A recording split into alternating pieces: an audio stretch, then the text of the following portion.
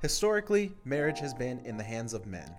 We know that for hundreds of years, women and femmes lacked autonomy and freedom. Patriarchy is embedded in wedding traditions to the changing of the last name. Our question today is, how do you find liberation within and beyond the wedding vows? Ready when you are. All right. Can you count me off? 3, 2, 1, go. Hello. Welcome back to episode 2. Who would have thunk that Welcome back. Yeah? Welcome again. Hello? Anyways, I'm Tajahnae. My pronouns are Tajahnae, they, them. Again, I'm a black, queer, agender, polyamorous Kansan. Emphasis on the Kansan, proud to be one. And I'm really excited to expand the conversation and lean more into discomfort. Before that, I wanted to share some analytics from our very first episode. I spent my time refreshing because the numbers kept growing and growing, which is crazy because this is our very first podcast. We have zero experience in doing this. I have only tweeted and Kevin does news. And so it's just incredible to see the growth, right? Yeah, it's really surprising. I mean, I work in news and, it's a different style altogether. Never really thought I would be in a podcast and to see it just get attention from the people we do know and probably people we don't know. That's kind of exciting but also a little scary. Yeah. Honestly thought, I don't know, maybe like 2 of our friends were gonna listen to it, and so I'm just gonna dive into it. And so we have a total of 17 followers. Shout out to y'all holding it down. Welcome back. Thank you for logging into your Spotify account and listening again. Or Apple Podcast. Okay, sure, yes. Most of our listeners are from the United States, but 3% are from the UK. So we are international. This is an international podcast, Kevin. Bring on Pitbull. Okay, never mind. Beyond that, the ages are most common age range is between 23 and 27, which makes sense. We're figuring out love, trying to get our shit together, just adults pretending, I guess. I'm almost 27. Kevin is not in this age range, but that is okay. But the second largest is going to be 28 to 34, which I love. Again, you're still exploring, like your 30s are still really, really young. And so you're still questioning love. You're still trying to figure shit out. Yeah, and what's also been really cool is not just getting people who are listening telling us that they enjoy listening, but we've had some people just share their own thoughts and feelings, suggestions, even asking if we were wanting to extend the conversation to other people, and that's just really cool to see. Obviously that this is not a topic exclusive to us or anyone, and so to even the possibility of sharing this space with other people is really exciting. Yeah. At 7%, our audience is 18 to 22, and I love it. Please listen to your elders. We're trying to steer you away from anything and all things, and also you're just trying to figure your shit out, and so I hope 18 to 22 continues to grow. And then at 4% is 45 to 59. And so I'm hoping we can get some older couples, older queer folk to really give us advice, share some knowledge, tell us that everything is made up beyond your 50s. We really don't know what we're doing. And so all this was really, really exciting. Yeah. Especially, we are, in the grand scheme of things, we have been married a very short amount of time. So, we're going through it just like anyone else. We're still learning, growing, challenging ourselves and each other. So there's a lot to talk about and a lot to learn. That's for sure. Yeah. Lastly, 65% of our audience is female. 31% though is male. And that's crazy because when we first got the analytics, under 20% was male. And so we're slowly seeing men tap in, trying to figure their shit out, trying to unpack some things. And I love that. I hope I continue to see that grow. At 2%, we have non-binary folks. So hoping to expand that conversation into the queer community because this is a queer-centered podcast too. And so I am truly, truly happy for everybody that has tuned in. We are seriously blown away by all the love we've been receiving. Everyone's DMing, everybody's talking to us. They're letting us know all thoughts and feelings. And I hope you all continue to do that as this podcast grows. So, Kevin? Well, maybe should have done this earlier, but again, I am Kevin. I am Hispanic male, married to Tajahnae, happily married, left-handed, Virgo, September baby, all that good stuff. Shares a birthday with Beyonce. Yeah. I don't like to brag, but I've made that my entire personality. So, our first episode and last episode, we talked about, really the concept of love and dating. Both are kind of new in the grand scheme of things, especially dating when when the aspect of love and choice are factored in. We spoke about how it's progressed through history, talked about a little bit about previous relationships, but really got into how our families, how growing up, our families shaped our perspectives and our general understanding about love. And then, we also touched on some tools that could help you or anyone navigate modern dating and love. Yeah, so for this one, I was super excited for the first one because one, it was our first podcast and I love talking about dating. But this one, we get to talk about being married because I love being married and being 26, almost 27, I guess, seeing a lot of people our age not married, it's an interesting turn of events because in college, that's all we saw. That's all I saw. Let me not generalize. I saw a lot of people getting engaged, a lot of people having kids that were young at my age. Maybe college age isn't young, 22, 23, but it was fairly young for me. And so being almost 26 and looking at my friend group and like, we're the only married couple is interesting. It's different. And so I'm excited to dive more into that. Yeah. And on the flip side for me, I grew up a Hispanic Catholic household.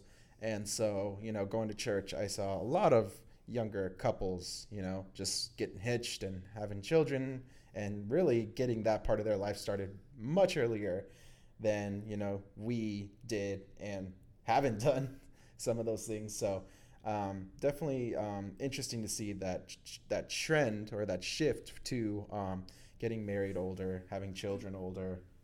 And yeah, not to say that either way is right, of course. Right. And that's one of the things I think almost every episode we'll talk about. There's almost no right way to do things, but, there are certainly wrong ways. And, those are the things we all want to avoid. Yeah. So to start us off, I was on Twitter, like I usually do. If you know, you know. And I saw this tweet from @EmilyKMay, and it said, marriage for a long time was an economic choice that was made by necessity rather than desire. Women and femmes in particular are now shifting to getting married if they want to, not because they have to.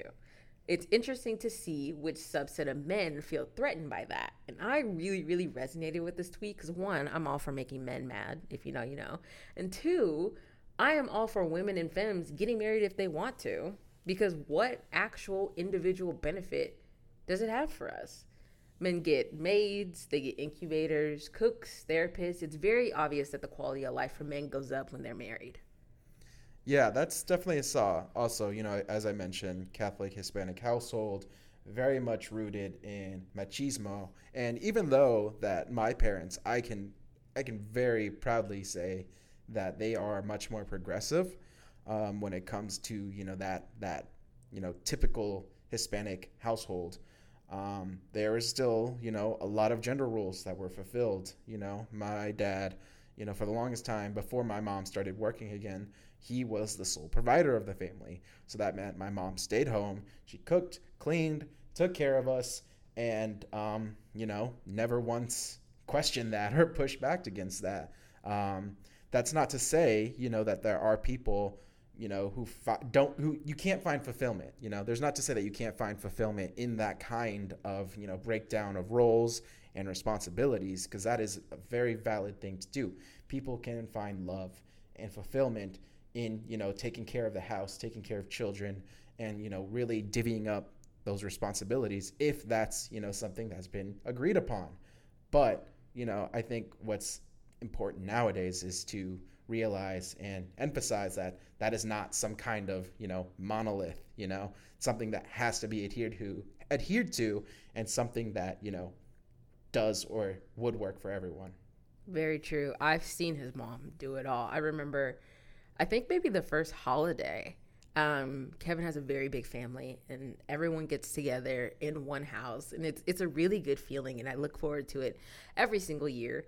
And I see the women like serving and like cooking and doing all the work. And I think the first time I like leaned over to Kevin and I was like, do they want to sit down? Like, should we be helping? And Kevin's like, no, like they're fine. It's just like, that stresses me out. Like, you're doing so much work. You're doing everything. And like, that's just the culture. And it's not anything that I can critique. And I'm not trying to say it's bad or it's good. It's just like, that's the culture. And that was something that I was really, really new to. And it also made me feel like, damn, should I like get up and make Kevin a plate? Obviously I didn't. Because, why would I? Just kidding. Yeah, why would you? It was just shocking to me. It was just interesting to see, because in my household it was flipped for the longest time. And so at first my mom was the caretaker. She took us to all the appointments. She made all the appointments, reminded my dad to do his appointments, took us to the conferences, knew everything that she needed to know. And then my dad couldn't work anymore. And so my mom became the sole provider, and my dad was the stay-at-home dad. And so he cooks, and he's a really good cook. And so I'm so glad he does that now. Yeah, I'm agreeing with you there. I can see Kevin like nodding as I'm saying, like, my dad throws down every single holiday, every single day. And I absolutely love it. He also cleans. He takes care of the home. He loves to garden. I don't think he wants me to say that out loud, Patriarchy, I'm sure, like, that's still not a masculine thing to do, but my dad loves plants. He is like the green thumb in the family. I kill plants, so I obviously didn't get that trait. He taught us / made us, because my dad has no sons, mow the lawn. And so that's just something I just know how to do. Do yard work. Kind of taught us some car stuff. Kind of didn't. So it was a really interesting childhood, and it explains why my sisters and I are really, really independent and expect others to be too. And so if I wasn't, Kevin and I do a really good job at like splitting the chores, splitting everything we need to do. But like if I was with a partner that expected me to cook and clean, it wouldn't work out, because in my household, there were no gender roles. It was like, why do I have to cook when I watched my dad cook? You should be the one that's cooking and I should be working. And so shout out to my father, because we are not made to marry men who expect us to just cook and clean. We are way too dynamic for that. Even Kevin has to remind me sometimes, like, hey, can you like put your clothes away? My bad, bro. It's just something I did not do. That's the independence, right? Okay, maybe that's not independence. That's just me being lazy or forgetful.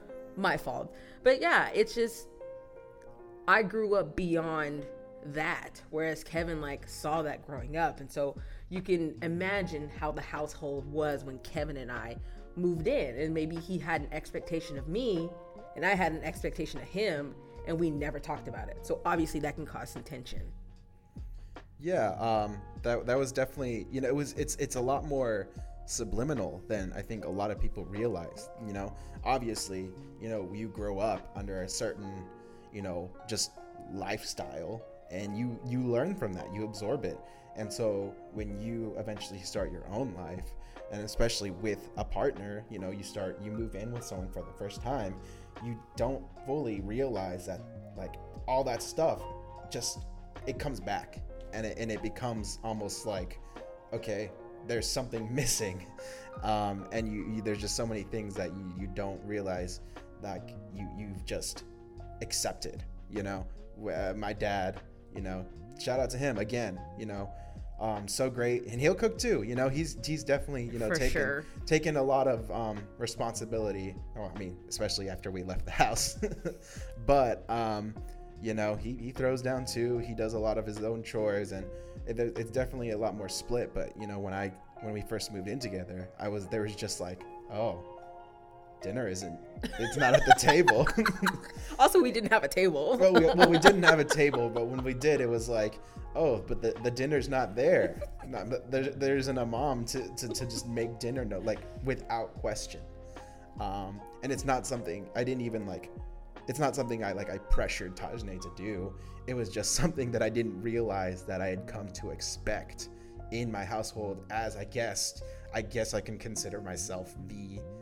Actually, no, I'm not gonna say patriarch because that's we're fighting against that. But as the male in the house, I didn't know that was something that I had just come to expect after moving out. Yeah, I was just chilling. Like he would come home, hey, I guess we're having chips for dinner. There was times where I tried. We moved in peak pandemic, like 2020, and so there wasn't like much shit for me to do. And so that I was cooking, I was trying, not because I thought that was my role. One, my role has always been remote, so I'm a remote worker, so I'm already at home, and I already like to cook, and so I didn't make that my role because of gender roles. I just made it because I'm bored and I'm already here, and Kevin doesn't have time to cook. And so it didn't come down to a matter of you're the man, so I'm going to cook for you. It came down to, okay, so who has time for what? Right. And even again, height of the pandemic, a lot of things going on, but also, back then I was working evening shifts. So it's not like we had the typical American household anyways, man comes home at 6 o'clock, and then his wife goes, honey, dinner's ready. And he's I just came back from the work store and I'm starving. Yeah, no, he came home at like 10 p.m. We would probably have dinner around 10:30, 11. We didn't have a table, so like we would sit on our little futon. We also didn't have a couch. So it was a great time. I enjoyed that. There's a bit of magic in that, just like, it was just so fluid, so chaotic, just trying things, whether it's just trying different recipes or just, I guess let's go here for dinner, or it was a time. And I think that's the beauty of our marriage. We were just trying shit out. I never felt pressured to be like, okay, this is my role, I'm gonna do the laundry, and I don't do laundry. Shout out to Kevin is a laundry guy. I hate doing it. So I never felt pressured to fit into a specific role. I felt pressured to just do my part, just as a partner. I wasn't pressured like, this is your expectation, you need to be cooking and cleaning. It's like, you live, and we also have a roommate. Like, this pressure should be on all of us. We live in this house, so all of us should be doing our part. Yeah, that's definitely become a lot more communal, especially after we bought our house. We've just been bouncing around apartments, and I think it was last year where we moved like 2 different times, 3 different times, something like that. And there was all that going on. So to say that we've finally come into some kind of stability, yes, but also there's still, a little bit of fluidity here and there that I think, still some kinks to work out as far as, roles and responsibilities that, it's like I said, it's a lot of things that you just kind of come to expect. And then when it doesn't happen, you're just like, okay, now what? Yeah, that's where all the communication stuff comes in when it comes to marriage, especially if you're trying to like unpack misogyny and patriarchy. It's like, okay, we don't have gender roles, but what do we have time to do? How do we split the chores? How do we split whatever? So we're going to transition a little bit. We talked a little bit about our marriage and how it may not reflect the traditional cisgender heterosexual marriage. But really today we are talking about marriage. How does it benefit us? Is it even necessary? Why are we even married? And so this is from a Harvard study from 2019. A major survey of 127,545 American adults found that married men are healthier than men who were never married or whose marriages ended in divorce or widowhood. Men who have marital partners also live longer than men without spouses. Men who marry after 25 get more protection than those who tie the knot at a younger age. And the longer a man stays married, the greater his survival advantage over his unmarried peers. Before we walked into the room to start the podcast, I was talking to Kevin and I was just like, because you're married, you're like better off in life now. What do I get? Yeah, I was like, right before we got married, I think I was about to drop dead.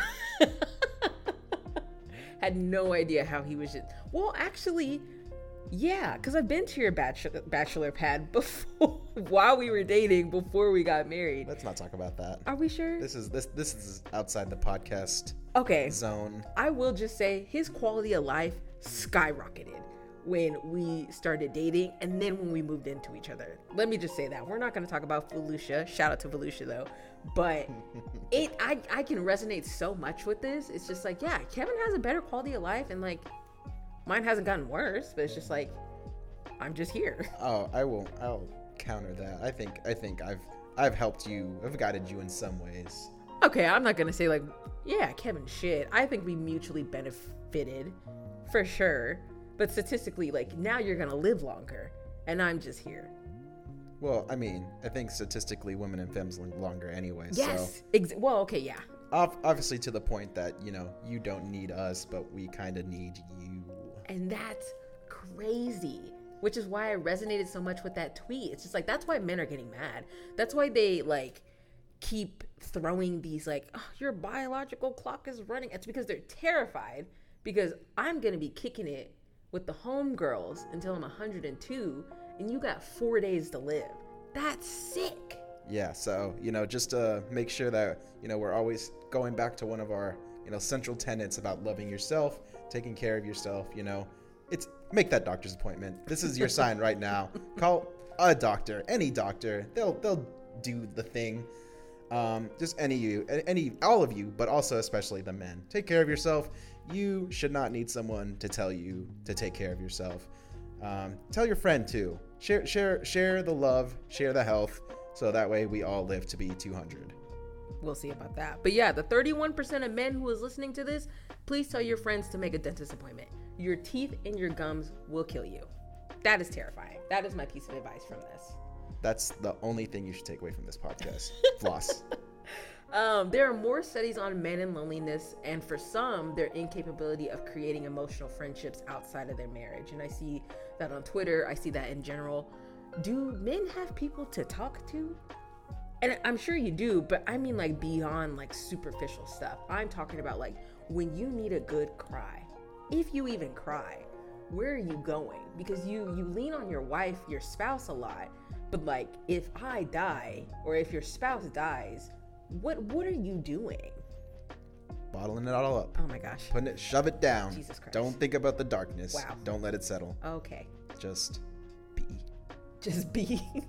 So it's very obvious that the role that marriage plays for men, and why they try to scare us into this.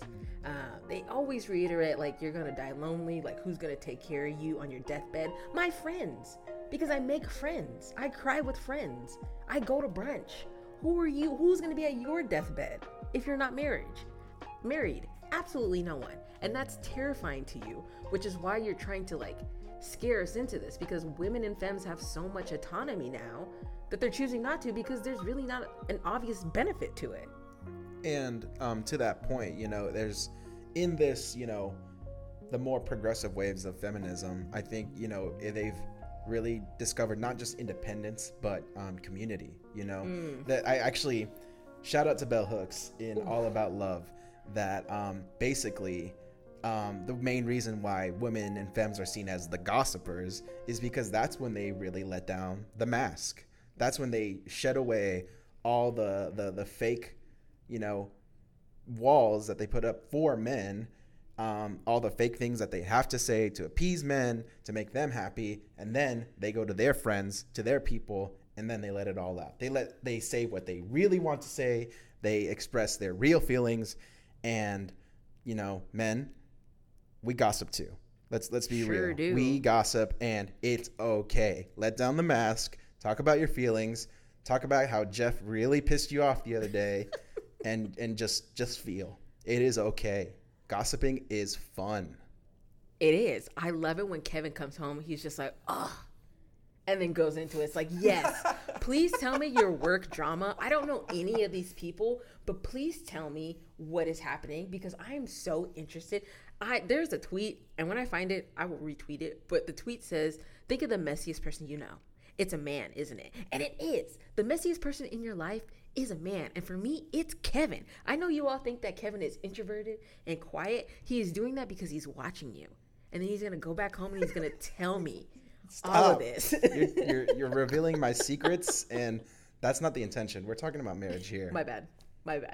But yeah, I'm encouraging men to seek those bonds beyond the marriage, and if you're not married, beyond the relationship. If you're not in a relationship, just beyond. I'm really hoping that men can create those deep bonds of like gossip or just like being emotional. Because if you don't, because women, first of all, women are not choosing you. Women are choosing not to get married. And so if you don't have that spouse or that wife to lean on, who are you talking to? Who are you leaning on? What community are you building? You know? Right. And to that point, you know, this episode isn't about convincing people to get a divorce. Obviously, if you're in a deeply unhappy relationship, get that divorce. But, you know, that's not the point of this. The point is that marriage is a beautiful thing, and you should seek it if you really want it. Yeah. I love being married. Yeah. Oh, nah. I think we're both in agreement there. Absolutely. So we're not trying to be like, you know what? Fuck it. You don't get married, because I love being married. Marriage is stupid. Yeah. I love the cute little rings. I love that we have matching ring sets. Obviously, like, the legal privileges are pretty cool too. Like, Kevin can't testify against me if something happens. I love that. But yeah, I love marriage. And so this conversation is really about how can you create the marriage and the bond that isn't rooted in those gender roles or that patriarchy? How do you create like a fulfilling, enriching marriage? And so we really want to have that conversation about unpacking it and shaping the way that you want it to be shaped. And so the statistics that I named from the Harvard briefing were obviously kind of centered around the cis heterosexual marriage. With queer marriages, they look so different because inherently our existence goes against gender norms and the binary and traditional roles. And so me just existing as a queer person, I just automatically go against the state and all of these binaries just by breathing. Which is probably why I love our marriage, because it's not rooted in that patriarchy, because the work I had to do to unpack that, to figure out my queerness, cannot exist in my marriage, because that inherently goes against me. So there's so much I demand in my queerness, and as a result, there's so much I demand in my marriage and my relationships. And so the autonomy and the freedom to exist as who I am, and the autonomy and freedom to exist as who I am in this marriage. And that marriage can't step on that. It can't put me back in that box. And if it does, then the marriage does not work for me. Right. And, you know, there's, you know, obviously liberation, that's a huge, you know, goal in this whole relationship, you know, or that's one of the main talking points here is, you know, finding a liberation within, you know, within the ball and chain, you know, within the institution. But, you know, this is also, you know, that there, as we, you know, find more progress, you know, in life, in relationships, in society, you know, there is space, there is room for men to find liberation, to find freedom, to find, you know, I guess, emotional enlightenment in a way. You know, this is a space for everyone. That's the point. This is for everyone. I want to give a shout out to Kevin for all of the work that he has been doing to really unpack machismo or patriarchy or toxic masculinity. And it is a journey. Like, I don't know when the destination is going. I don't know about that, but it is a long journey. And so all the readings of The Ethical Slut or all the readings of All About Love by Bell Hooks, it's a lot of like what is the word? Like introspection. Is that a word? Introspective? Sure. Okay, yeah, coining a new word.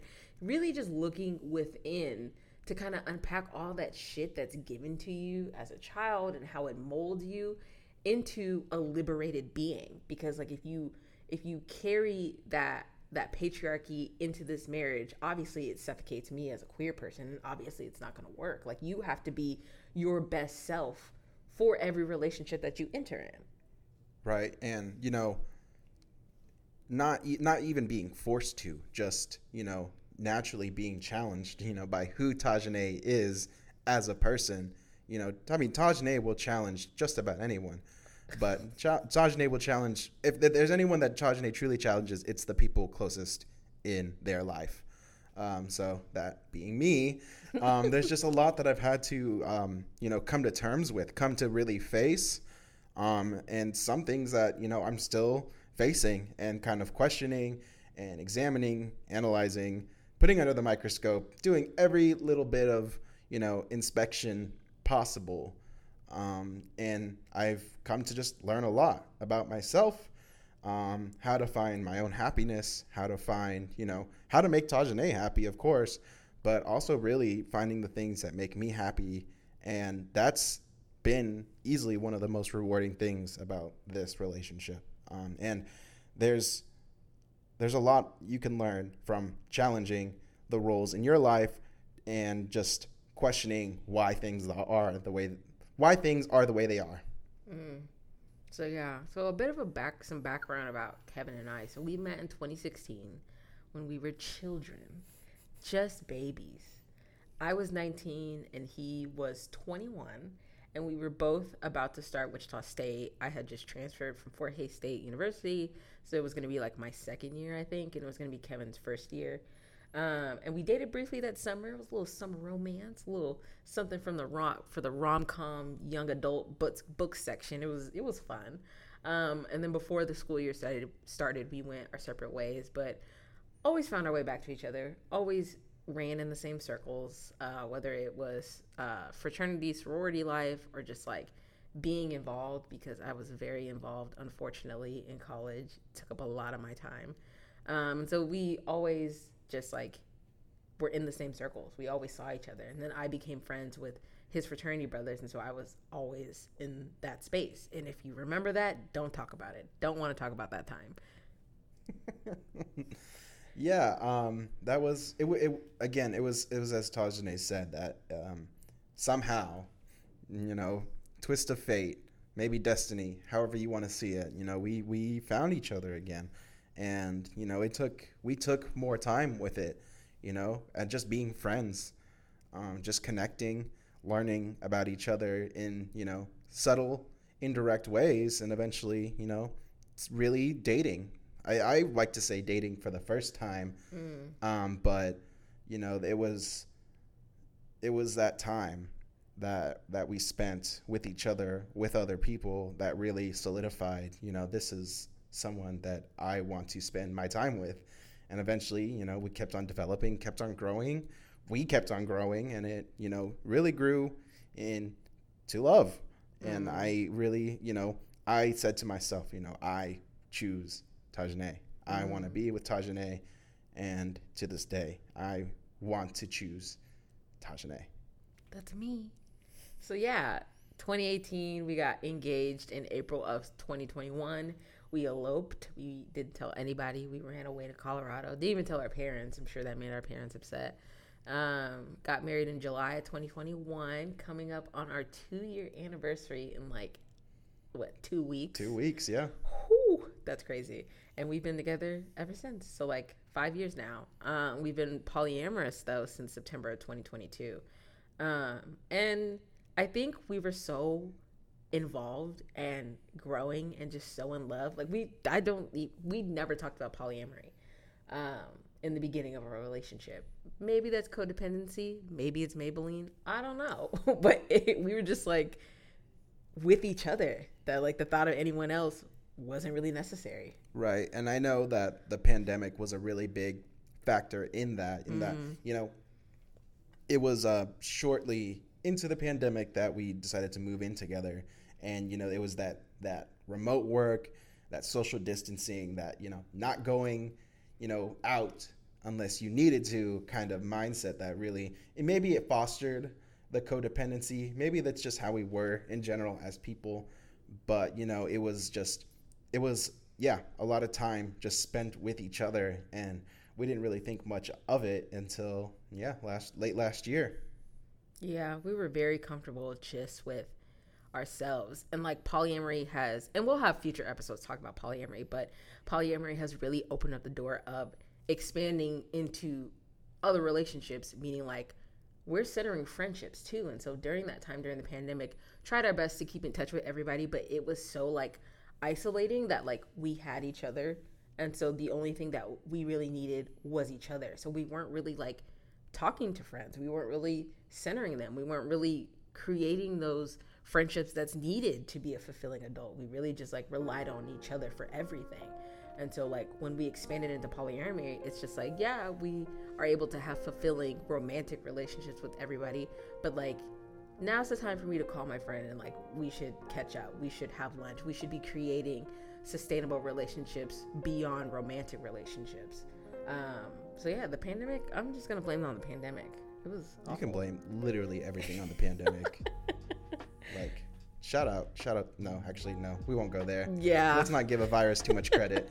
But yeah, I think following, you know, really the height, and I know we're still, you know, COVID's still around, so, you know, be careful out there, but also, you know, in this age where, you know, people are kind of coming out of the cave, you know, it makes me, you know, I guess one things about, you know, non-monogamy, polyamory, all that stuff is that I've really come to appreciate is that personally, I've just really, I never thought I needed community, but I do. I seek it. I want it, and I love having it. You know,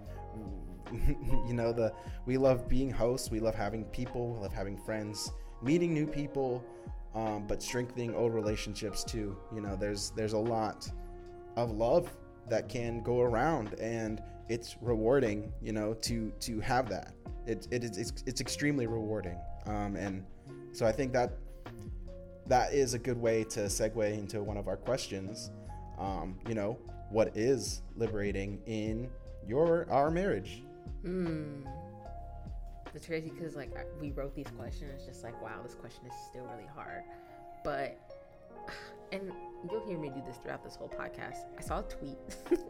Sometimes I'll remember the Twitter user's name. Sometimes I won't. But I remember a tweet, maybe it was an article, but it states like, if you are not willing to accept that your partner is going to become a different person while you're together, you should not get married.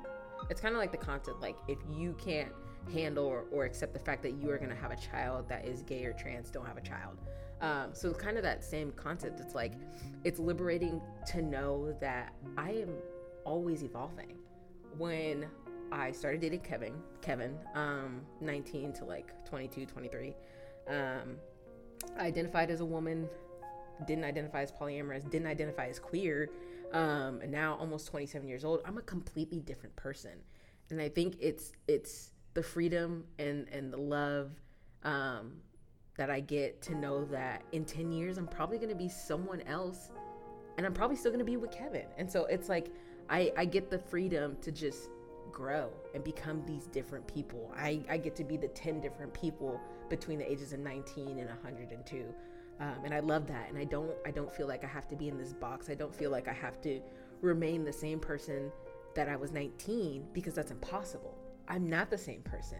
And I get the grace and the acceptance to grow into the person I'm supposed to be. Right now, I identify as non-binary trans. Who knows what I'm going to be in the next 10 years. And I just feel so loved to know that Kevin is there to like guide me or support me or help me or whatever.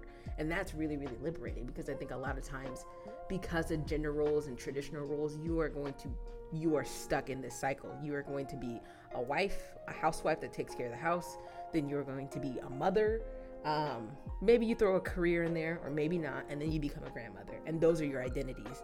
As for me, it's like, I can't wait to be a parent, but I'm also going to be a parent on top of someone completely different. And I get the opportunity to explore that. Yeah, that I think what I've really come to enjoy about our marriage is, you know, even if there were some kind of roles that we, you know, instilled in ourselves, I think both of us as people, we try our best not to hold each other back. We are our biggest cheerleaders, and you know, that wasn't always the easiest thing, you know, especially when Tajahnae was doing something that, you know, took them out of the house a lot, like the community fridge project. That was a bump just because it took up so much of their energy, and a lot of their time. And I wanted to support, but I also wanted, you know, a partner. but I've come to realize that, you know, obviously that this was an important thing, and it's still extremely important, you know, donate to the fridge. But I saw the growth. I saw the growth, and I saw what this meant to Tajahnae, and I only want to support now. I only want to encourage them to do what they want to do. The only thing I ask is that you come home for dinner. And I will bring dinner home because I'm not cooking. How I support and love Kevin, because Kevin has grown a lot since college, and it's been incredible to watch him. But Kevin has identified, Kevin is still an introvert. I love that because I'm the extrovert, and I think it balances out perfectly. And so we would attend events together. Kevin wouldn't really like go out and explore on his own unless it was with people that he really, really knew. And I was used to that. I was like, we either go to the event together or like Kevin's not gonna go. And that was cool. And it worked like that. And now Kevin was like, oh, okay, y'all, I'm gonna have a boys' night. Without me, I can't go? You're gonna go out by yourself? And I have to stay home? I will counter saying that, like, even in the boys' nights, I miss Tajahnae. So sometimes I still want to invite them. But, you know, there's never a time where I feel like, you know, oh, I gotta go, you know, Tajahnae's calling me back. But it's just always love. And you know, whether it's, you know, going out with some friends or going out on a date, you know, I think it's the constant of, you know, I get to come home, and I get to come home to Tajahnae, and that part of, you know, that part of the relationship is so, it's always rewarding. It's always, you know, brings me peace, brings me comfort, it brings me security. It gives me that balance that, you know, even in like the lowest points, you know, I'll always have Tajahnae, and when it comes to that, you know, things really can't be bad. Wow. I promise I'm not holding a gun up to his head. Like, my hands are in my lap when he's saying all these things, and it's great. Another thing that I just thought about is Kevin and I, when you saw us back in the day, like early dating, you saw us together. Like, if you saw us at a new restaurant, you saw us together. If you saw me, you saw him. That's just what happened. And then we made a pact, like, you know, we only try new restaurants together, like, especially because I have a food blog, like, we only do this together. And then when we became polyamorous, I was like, okay, like, you just can't take him to a new restaurant. Like, that was a boundary that we had, like, because that was our thing, you know, you can't take him to a new restaurant, or like, I have to go there first before you take them. And now it's just like, we're gonna try this new Mexican place. It's just like, okay, I'll go sometime whenever, but you have fun. And it's hard, but like, I would like to say that's growth. I don't know about you. No, I mean, I still don't want to go to new places without you. That's just a thing. That's just a thing now. Yeah. Like, it's just a matter of like, why would I go somewhere new with this person I don't know when I could go somewhere new with Tajahnae? And I know that, like, even if the food is like somehow the worst, I'm still gonna have a good time because I'm with Tajahnae. Okay, I take it back. Maybe that's still a boundary. Maybe I lied. But like, seeing a movie on our own, just trying to be interdependent and doing things on our own, and like having those small freedoms, having the boys' night, or me going out to brunch with friends. It's just, usually a lot of times couples do couple things together, and maybe men do the guys' night and women do the girls' night, but it's just like keeping that autonomy throughout the whole thing and continuing to grow as a different person. Right. Obviously, you know, it goes without saying, but, you know, you don't have to have the same likes and hobbies as your partner. And in some ways, maybe you shouldn't. Yeah. You know, it's healthy to have time away from your partner. And that's something I didn't realize for the longest time because, you know, other than work, I would just go straight home. I would go to, you know, I would be with Tajahnae, and there was, I mean, you almost couldn't convince me to do anything else. But in that way, you know, I kind of stifled my own growth because there are things that I want to try that maybe Tajahnae doesn't particularly care for. And I would just tell myself, you know, I shouldn't do that, or I don't want to do that because that would take away from Tajahnae. And it's still something that sometimes I consider or that I think about just because, you know, why would I do something that takes me away from Tajahnae? It's because I want to do it, and it's because that it would still make me happy. And then again, at the end of the day, I go home, or wherever I come from, I still go back to Tajahnae. I want him to do the things he wants to do, because I'm not with that anime shit like that. Like, there are 4 solid animes that I'll watch, and there's just like things that he wants to watch, like JoJo. I'm not watching that shit. I don't get it. I don't understand it. I'm not going to be a part of it. But I want him to explore that. If there's a JoJo convention and you get to dress up and do the poses, I want you to do. I'm not going. I'm staying home, but I want you to do it. You know? Shout out to anime though. Like, and Fook the haters. Oh my gosh. Anyways, I think this is not an easy transition because we just ended off with JoJo, but I'm going to go into the next question. I want to know, how do you see yourself or others in your family, in your friendships, exude patriarchy or toxic masculinity in marriage, or not even in marriage, just like in general? You hang out with the boys, and first of all, I love his friend group. They're dope. It doesn't have to be that specific friend group, but like, what are you seeing? It's funny that we have this question, in marriage, and it's hard to say because, we don't have a whole lot of friends who are couples, or at least not that we spend a lot of time with. Definitely, want to spend time with, more people, of course. But, I'm with a lot of, either I spend time with guys who are either, single or I'm in relationships. Maybe some of them are more serious, more long-term. Some of them not so much.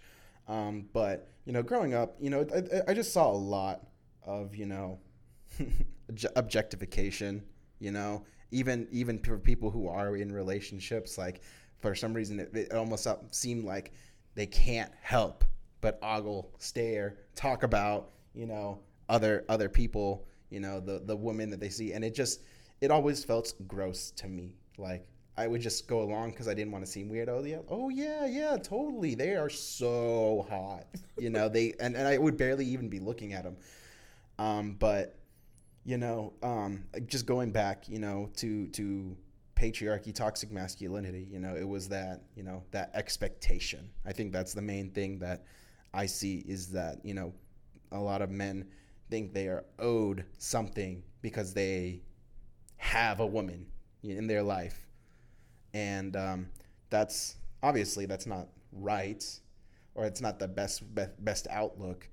But it's also, it's something that they grew up with.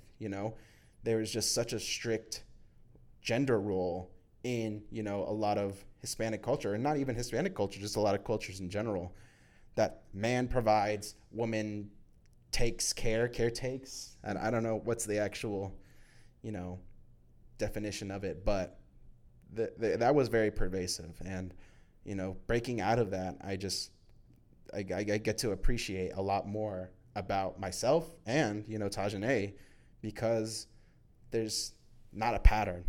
There's no expectations. It just feels free. Wow. I think I'm sure I can answer it, but I surround myself with a lot of badass women and a lot of badass femmes. And so, they don't take shit from men who exude patriarchy or toxic masculinity. They will immediately leave, or they will check that shit. And I love that, especially my sister. My sister will not stand. Nitiana, you're great. She definitely knows what she wants, and she will not settle for anything less. And so I'm surrounded by people who will not settle for the alpha man or whatever they want to identify as. And so that just speaks to my community and who I surround myself with. So, talking about, what we don't take or what we don't accept. On the flip side, nowadays, in this, relationship that we do have, what do you demand? And I do love this question, because there's women in femmes historically didn't demand. We didn't get the option to demand anything. It's just like we didn't have the option to have standards, or we just accepted whatever was given to us. And so this whole third or fourth wave feminism movement, where we see women, femmes not selling for anything less than what we deserve. But What do I demand? I think we really talked about it. I really demand like the space and autonomy to exist who I am. Like I don't want anything to like kind of put my queerness in a box or put my blackness in a box. So I demand that freedom and that understanding and that empathy and that grace to like always evolve into someone new. And if I was with Kevin, or if I was with someone who is just like, I think you're doing too much, you would never see me again. I would not last. So I just need space to be me. Like, I don't even know if it's a demand. It's just like, you accept me fully for who I am. Or it's just like, I don't know, buddy. I hope you pay for Tinder travel, because I don't know where else you're going to find something else. So that's, I don't know. Demand is just such an interesting word, because it's just like, am I demanding it? Or am I just like, I'm not even asking you. It's just like, this is it, or it's nothing. I think it's important to, like, when we really talking about demanding, you know, so it could seem like a hard word, and like, you know, is that even fair to demand something of your partner? And I will say that if you're going as far to make the choice to get married, I think it's totally fair to demand. You know, you're obviously, yes, you can divorce, you can, you know, leave, you can separate, you can do all these things, but while you are together, while you are making this, you know, lifetime commitment, I think it's totally valid to have demands, you know. Obviously, this isn't supposed to be some kind of dictatorship, but, you know, if you feel like you don't have any rights to ask or demand or to make requests even, then, you know, you're not really in a relationship. You're kind of, you know, serving. And I don't do that. So I want to know, especially because, like, we talked about what benefit marriage serves for women and femmes. What role does marriage have in a progressive society? Like, do you think it's even gonna last? Like, I don't know. I mean, it's a tough question, because, you know, and some arguments could be like, you know, yeah, what is the point, you know, other than, you know, the tax benefits or any kind of legal loopholes that, you know, are available to you in a legal, you know, marriage, compared to just, you know, some kind of domestic partnership or anything else like that. I think really marriage is a more beautiful choice than ever, because it's a choice, you know, and especially, you know, for people who are queer or who are trans, non-binary, anyone who does not fit in the traditional gender norms, you know, it is making that true choice, and it's making that, you know, that commitment to someone that you just love, that you want to give yourself to fully and completely for the rest of your days. It's, you know, it's something that's hard to think about, because, you know, it's like that Outkast song, forever ever forever ever. It's in that way, you know, it can be scary, but I also think that, you know, when you find someone that, you know, you can continue to grow, that you can continue to challenge each other, continue to excite each other, surprise each other, then really, it almost doesn't matter what kind of society you live in. It's just beautiful love. Yeah, I chose to be married, and I choose to be married to Kevin, not for really any benefits, even though Kevin will now live longer because he is married. So that's great for him. But I always choose to be married because I don't know. I just want to be with Kevin forever. Like, legally recognized. And if for some reason, like, the marriage license burnt up or expired or whatever happens to it, I just want to be with Kevin. And you don't need a marriage to, like, signify that kind of love. Again, it's only if you want to, because we can get into whole wedding. This is why we eloped. Weddings are expensive. It's the whole symbolism and all that is out the window. I choose to be legally recognized and married to Kevin because that is someone I want to share my life with, as well as all the benefits. Like, and he legally gets a say in my life, and that's the only person I want to have a say about my life. That is the person that I trust the most with my life. Yes, I'm gonna say it. Aw.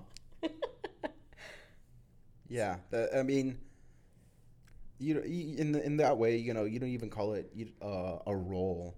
It is just, it's a choice. It's a choice, and it is a commitment, and obviously, you can try your best, but it should be with the right person,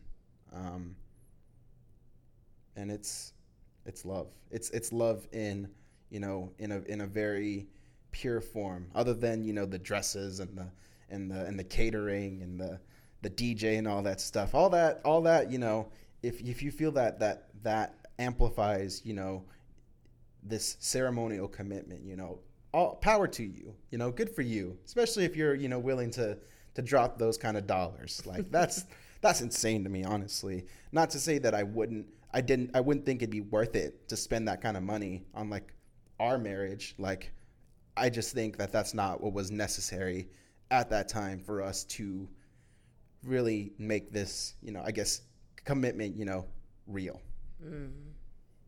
So our last question, and I think we get this question, or I'm sure a lot of people want to ask us, what's the point of marriage and an ethical, non-monogamous, polyamorous relationship? Like, what's the point of it? If you're dating other people, why are we married? Well, and we'll talk about this too, when it comes to relationship styles. For some people, it may not matter all that much at all. Maybe to that point, and especially when you consider stuff like relationship anarchy, maybe for those people, marriage is not even in the picture, and that's fine. For many people, maybe you don't ever have to be married. You could just have, those strong partnerships, and that could be it. That is still beautiful in and of itself. But I think for us, who we see each other as our primaries, and I think that what really makes that stand out in being married is that, like, I don't want that to change. I think I want to keep that ring. I never want, to have a house with anyone else. I never want to have children with anyone else. No matter who else I could be seeing at any given time, I always want Tajahnae to be my number one. I am so honored. I almost feel like Beyonce, but I'm not. But yeah, basically the same. It's just we get the opportunity to explore different relationships with people, and we'll fall in love with people. But it's just, I choose Kevin like that. Kevin is the best way I can explain this. Kevin is my life partner. Kevin is my best friend. If something happens to me, I want Kevin to be there to make those decisions. Like, Kevin is just someone I trust to the highest. It's just like, I don't know. And I'm excited to explore different relationships and explore different things with different people. But being married to Kevin is just something I never want to change. Yeah, I think we're both generally in agreement there. As far as the role, I think, that's something that might, still be challenged at some point by other people, even something we've seen that, like, some people really want to have some kind of ownership, in a relationship. Like, because I'm dating you in a way, like, I own you.